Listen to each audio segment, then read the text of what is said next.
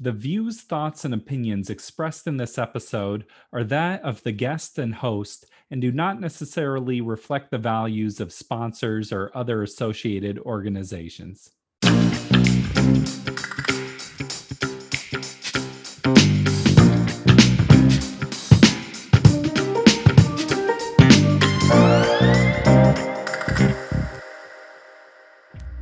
Welcome to the Parental Compass by Family Education and Support Services.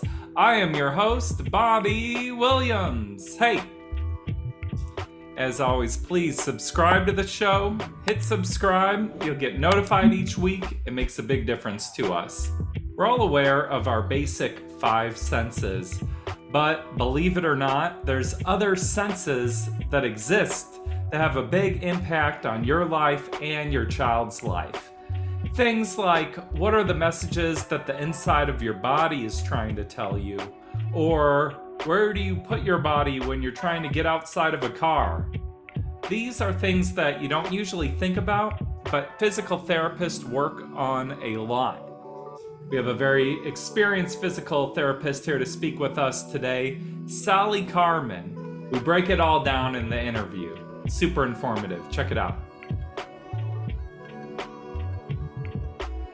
But there's actually 3 other senses. What's that about? Or can you briefly explain that? Yes, I love to talk about the mystery senses because the 3 other senses are the proprioceptive sense, the vestibular sense, and the interoceptive sense. And just the easiest definition of proprioception is the sense of where your body is in space based on the contraction of your muscles. And we associate that a lot with deep pressure, which I can come back and talk about. The second mystery sense is the vestibular sense, which is the sense of your body when you're moving, such as when you've been on a car or in a car, on a plane, on a boat, and how your body manages that kind of movement, moving through space. And then the third mystery sense is the sense of proprioception, and interoception. And that's the sense of inside your body where you're sensing when you're hungry, when you need to move your body because you've been sitting too long, when you perhaps are in pain, need to go to the bathroom, when you're taking in information that your insides are giving you to your sensory system. So those are the 3 senses that we don't learn about, and they're really important especially if it's not working well and a person is either not taking in that information sufficiently or is taking in too much of that information. And I imagine just like how we're all individuals, we probably have different levels of these senses, or just like our sight, like I wear glasses and contacts. And so I'm sure that's true for like proprioception and all these things. Perfect analogy is for visual acuity. If you and I go in and go to the eye doctor, we're both going to come out with a different prescription. Everyone processes sensory input differently, and it is how you come. I mean, you come with it. Sometimes in early childhood, it's very early childhood, it is laid down the foundations, but everyone is a little different in how they process sensory information, and it can have a real impact on energy level and emotion, and certainly on behaviors when a person is processing sensory information in a way that isn't always serving them. Yeah. Well, so that was a lot of big words with the different proprioception. So I want to break these down a little bit and understand them better. Mm-hmm. So proprioception, you're saying, is like your relation in space and how your body reacts to that. So does that mean like I'm in this room and I have a sense of where I am in the room, or what do you mean when you say relation to space? That's really well said, Bobby, how where you are in relation to space. Now, you're probably feeling as you're sitting in a chair, you're feeling the pressure from the chair, right?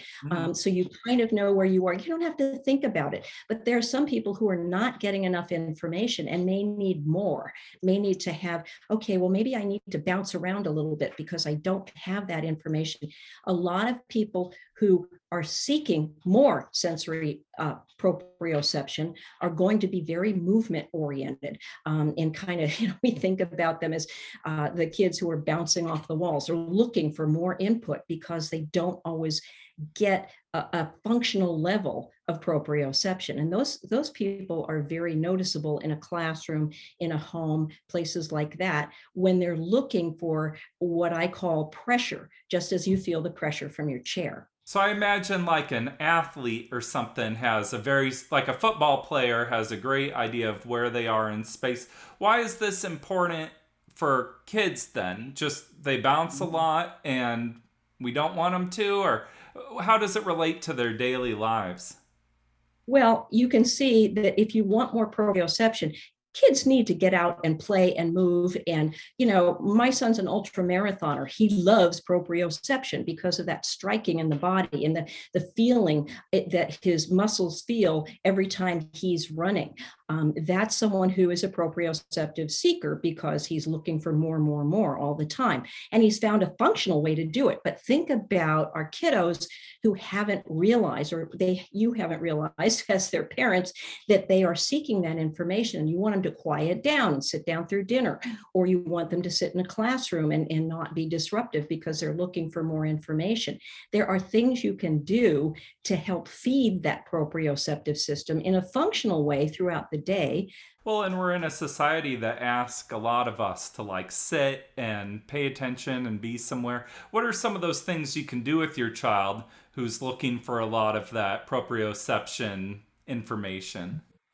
Well, there's a wonderful thing that you can look up called a sensory diet, where you can actually see what kinds of deep pressure and heavy work and activities that a child or a grown-up can do throughout the day, so that maybe before school, you could provide some activity, something like jumping on a little mini trampoline, or giving them a heavy backpack to carry into class. I have right here a lap pad, which I'm actually sitting with on me, that gives me some extra deep pressure, which can be very calming and organizing even for typical kiddos or adults, that will help someone feel grounded in their proprioceptive system. And throughout the day, if certainly with kids, if they can get out to recess, if they can do wall push-ups or even chair push-ups or sit on a cushion, those kind of things are all contributing little bits to their proprioceptive system. There are a lot of other tools, such as compression sleeves or compression shirts, the lycra, the kind of things that give all over deep pressure. So you mentioned vestibular, and that's kind of your sense of balance, or how does that all tie in? When I think of vestibular, I think about swinging, or I think about standing on one foot, because it's like your balance, and it's your balance, your movement sense. So I usually use the example of when you've been on a train, plane, boat, whatever, and you get off it and you still feel that movement. That's your brain still processing vestibular input, because it can have a time lag, but it's a wonderful awareness of how your body wants to coordinate when you're moving. The issue is when someone, again, is sensitive to vestibular input or is seeking more. And you certainly work with people at all levels. So when someone is sensitive to vestibular input, they may be somebody who gets car sick easily, doesn't want to go on a plane because they feel uncomfortable with that kind of motion. And when someone wants more vestibular, you may find someone who loves the swings, loves being very actively moving in a hammock, or actually likes to be upside down because they like that dizzy feeling, which to me would be terribly unpleasant. But for some people, they want more input to that system and actually need it to feel comfortable in their body and in their vestibular system. So there are people who seek vestibular input and want to twirl round and round, like going on the spinning rides at the fair. On one hand, we have kids that want a lot of this and want to be like spinning or twirling. And then we have Mhm. kids that are very sensitive to this. And so I'm guessing we have to try to help both of them. What about like a kid who gets motion sickness? Is there any way to build their tolerance, or how do you work with them on that? Because that seems like something that just is. But then you got to It, drive in the car, you got to move around. Right. And what you want to do is get to a functional level. With the vestibular system, if you're talking about motion sickness and things like that, you can, and a therapist, an occupational therapist, can work to desensitize and build a tolerance for vestibular input for people who are sensitive. Now, there's no magic, and they're not going to necessarily make them want to do a cross-country car trip. But if you're thinking about just getting used to moving in the car, there are lots of ways that you can think of making it easier. And it's a case by case basis, obviously, because we are all different. But there are ways that you can feed the sensory system, the vestibular system, in very slow, gradual ways to help build up, if you will, the brain pathways to tolerate at least a functional level of movement. Can you give me an example of that? Sure. What we might do in a therapy gym, and that's really the easiest way to do this, because this is something you would want to probably do with a therapist, is have them complete maybe an obstacle course with a bunch of different activities. Especially, you start with preferred activities, things that they might like. You would work on having them, stand on an uneven surface, or balance on one foot, or walk on a little line or something like that, just to get started, starting with where they are, where they are successful, and then moving into maybe getting to sit in a swing and twirl around a little bit, maybe twirl around a little bit more, maybe swing across the room and land on something. You're trying to get the body to move a little bit more with the vestibular system in mind. And then, so on the other side, you have the kids that are very into this. It makes me think about trampoline parks and how you go there and there's so many little kids just like, ah.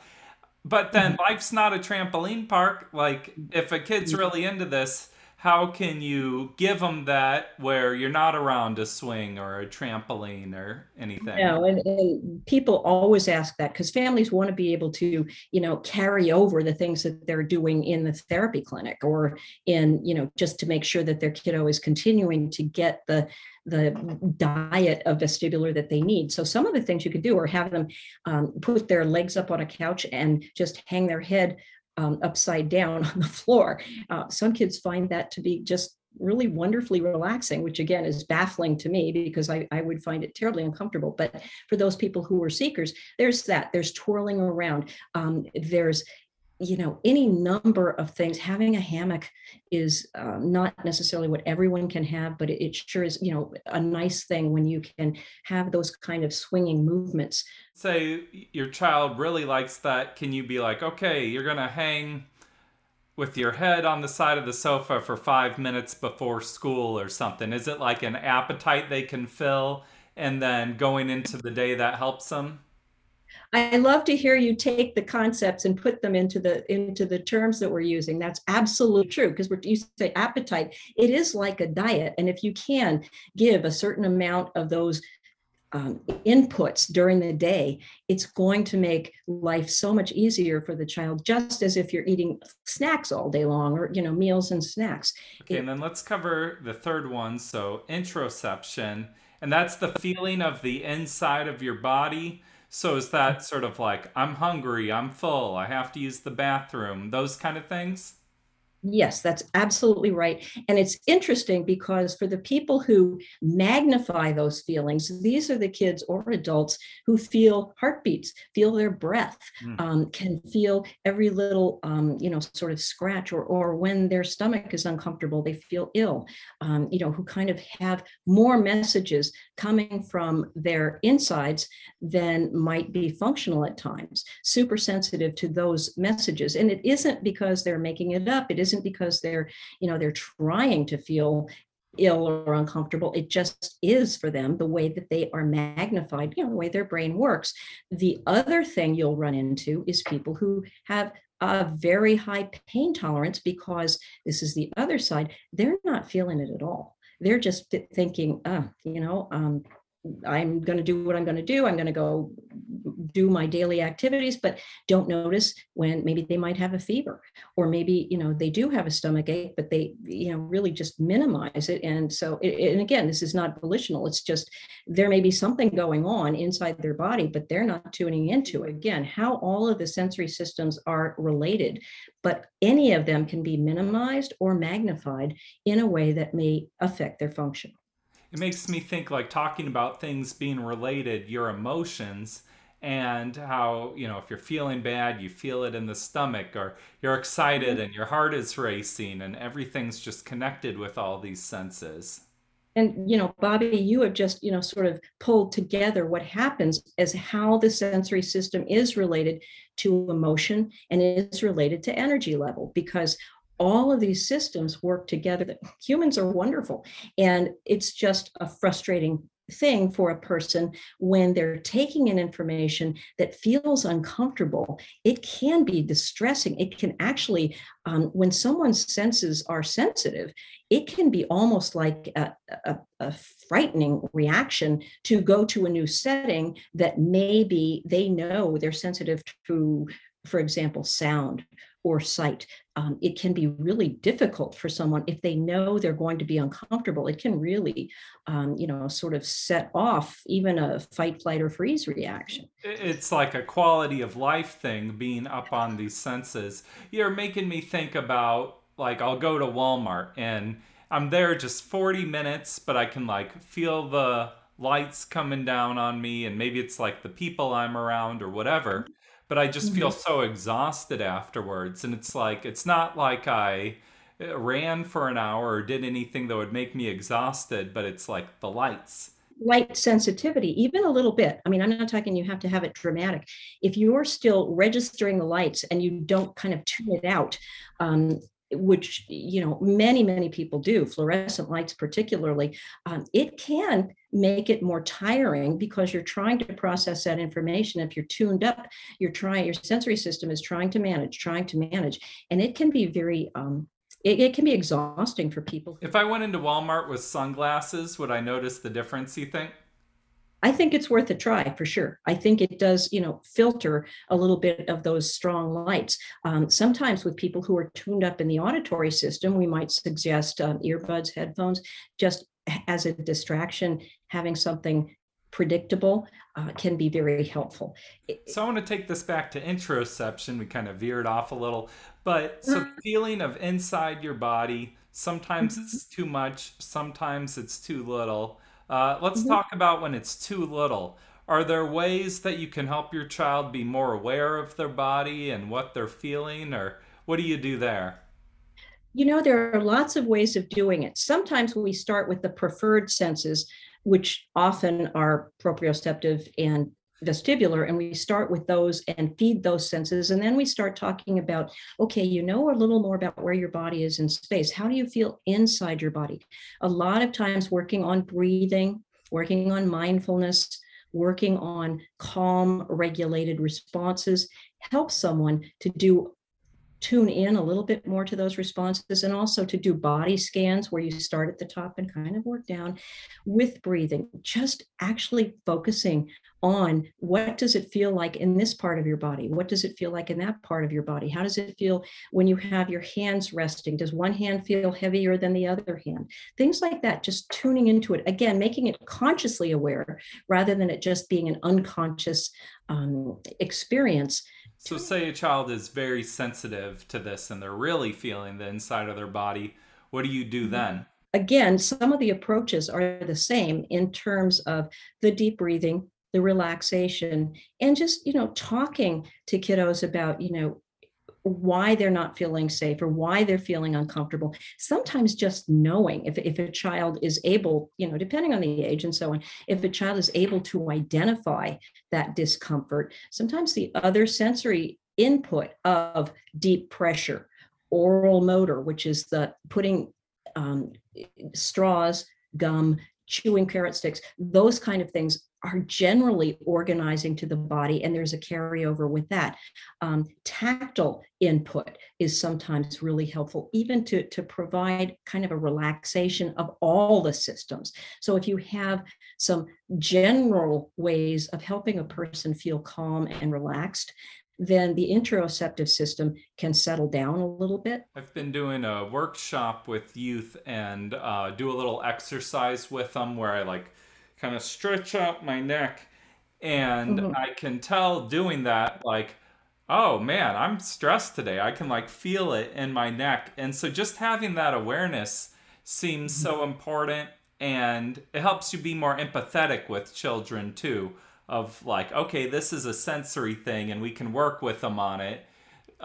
They're not just trying to be rambunctious. It's a need and it's their comfort. And it just seems like learning about these things, I've always thought about them, but not in that specific of a way. So it seems like that can make a huge difference. No, I think you've really nailed it, Bobby, is that most of these things we do without thinking. The whole sensory system, we're always taking in information through all of our senses, and we don't have to think about it. But when there's someone who's a little magnified, a little minimized, it's worth knowing. And when you bring it to consciousness, just like you said, when you stretch and you go, oh, I didn't realize that my muscles were tense.